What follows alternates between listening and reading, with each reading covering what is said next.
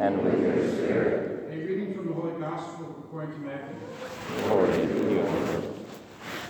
When the Magi had departed, behold, the angel of the Lord appeared to Joseph in a dream and said, Rise, take the child and his mother, and flee to Egypt, and stay there until I tell you. Herod is going to search for the child to destroy him. Joseph rose, took the child and his mother by night, and departed for Egypt. He stayed there until the death of Herod, that what the Lord had said to the prophet might be fulfilled. Out of Egypt I called my son. When Herod had died, behold, the angel of the Lord appeared in a dream to Joseph in Egypt and said, Rise, take the child and his mother, and go to the land of Israel, for those who sought the child's life are dead. He rose, took the child and his mother, and went to the land of Israel. But when he had heard that Archelaus was ruling over Judea in place of his father Herod, he was afraid to go back there. Because he had been warned in a dream, he departed to the region of Galilee. He went and dwelt in a town called Nazareth, so that what had been spoken through the prophets might be fulfilled. He shall be called a Nazarene. The Gospel of the Lord. Praise to you, Lord Jesus Christ.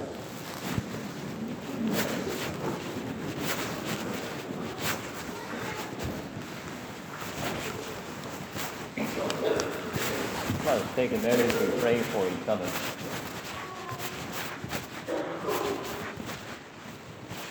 Hail Mary. Grace, the Lord is with thee.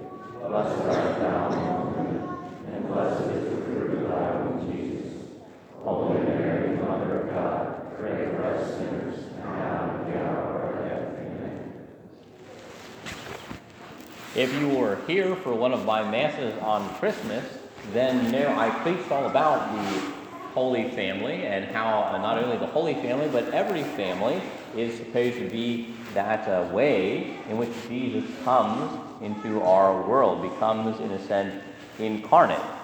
So then after I finished my Christmas homily, I was like, now what am I going to preach for Holy Family? I just used my homily. So I had to think about it. I was thinking maybe the question, especially, we're celebrating this special year of prayer for vocations in marriage and family life. Maybe the question that we should ask today is, what is the purpose, the goal of the family? What's the mission that God has given the family? The Holy Family had a special mission. Its mission was to prepare Jesus for his public ministry, to be that place where God incarnate could grow and develop until he was prepared for the work of redemption. What about our families? What is the mission God has given to us? Now, sometimes, we may say, well, I don't really have a family. I'm single, or maybe there's been divorce in the family, a death in the family. We don't really have a family to speak of right now. But we should always remember that before we are a husband or a wife, or even before we're an adult, we are a son and a daughter, a brother and a sister perhaps. So, we do have a family. Or even if all of your family at this point is dead, your family in this world, we know that our family still lives in heaven, hopefully, but we also have the family of our parish, our church family. So we no matter who we are, we do have a special family role that God is calling us to fill in this life. So, what is the mission then of the family? I'm interested to see if you have the same ideas that I thought of. Matthew, you're very excited about this question, I can tell. What do you think the mission of the family is? Proclaim the good news. Oh, okay. To proclaim the good news. That is actually a very good thing to say. That is part of the role of the family, to bring Jesus to the world and the world to Jesus. But that was not the one that I was thinking of. This is something more that the family has to do for each other, for the members of the family. What is the real kind of mission of our family? What would you say if somebody asked you that question?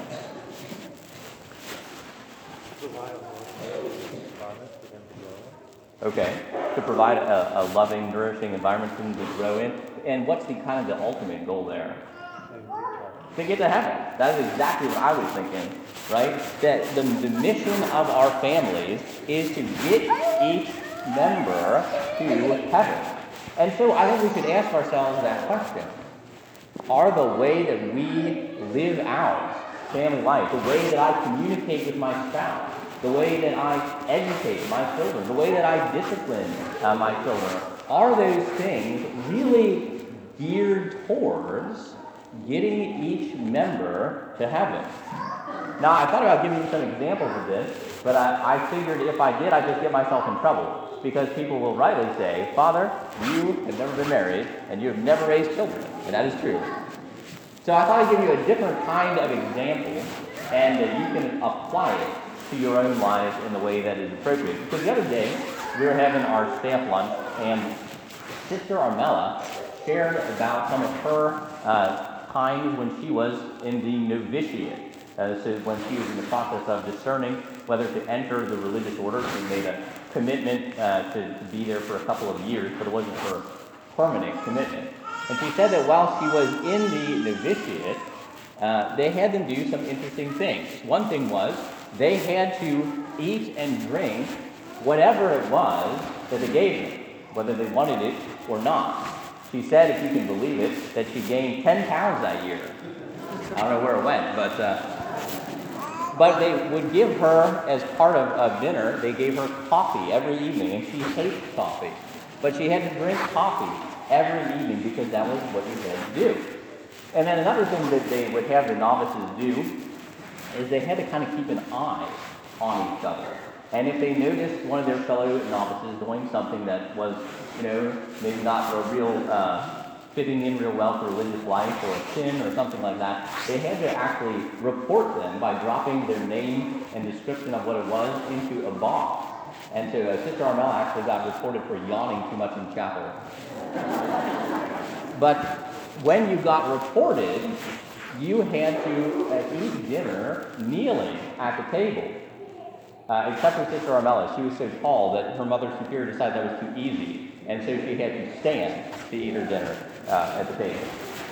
So anyway, she was telling these stories, and perhaps like yourself, one of the other people sitting there at the table was kind of shocked by these practices. Like, these are terrible things. They're so arbitrary kinds of things they would ask these ladies to do, or as they said, why would they have you kind of train you to judge one another, or nitpick one another? That seems like a very un-Christian thing to do. And I thought, well, yeah, why did they have the novices do those things? Because, of course, these nuns have been around a long time. They have reasons for what they do. And I thought, you know what? Here's the reason. These young ladies are preparing to go into a religious life where for the rest of their lives, they have got to be obedient to their superior, as to Jesus Christ, right? That's the idea. They have got to get used to doing things whether they like them or not. And they also are going to have to get used to people correcting them. In seminary, we call this fraternal correction, right? Where you tell somebody that they're doing it wrong, but hopefully in a kind of a nice way. And as you can imagine, if you live with a whole house full of a bunch of other women, you're going to get corrected a lot. That's the way it is, right? So what were they doing? They were giving these young ladies the tools that they needed to succeed in religious life. They were testing them to see if they really had the stuff necessary to live out a religious vocation before they made that final commitment. So what might seem like kind of really arbitrary, mean, silly ideas from the outside, if you look at it from the inside, it makes perfect sense. They're seeing if these women could have obedience and humility that they would need in order to be in a religious order. Now, the same thing is true for our families. We have to ask ourselves, are we as a family having the mission of getting each other to heaven? Now, of course, you can't make somebody go to heaven, but you can give them the tools that they need in order to get there. Are we giving each other as spouses those tools that we need to get to heaven? Are we giving our children not just the tools that they need to have a great job, but the tools that they need to have a great character? Are we giving them now the kind of virtue formation so that when they grow up and are thinking about marriage, they can do that in a chaste way with their fiancé or whatever? Or if they're discerning the religious life or the priesthood or something, they can do that in a mature way, right? We need to not just have family life that allows us to succeed in this world, but ultimately our family life to help each member to get to heaven. That's the mission. And if we're not really living our family life that way, then we're setting ourselves and our children up for a really hard time, maybe even failure. So we need to examine, especially today, the practices of our own family. Do they really provide for the mission of the family to get each member to heaven? We can pray today to the Holy Family that they will be an example to us, and that by their help, by their intercession, especially by Jesus Christ himself becoming the center of our family, that our family may also become a holy family.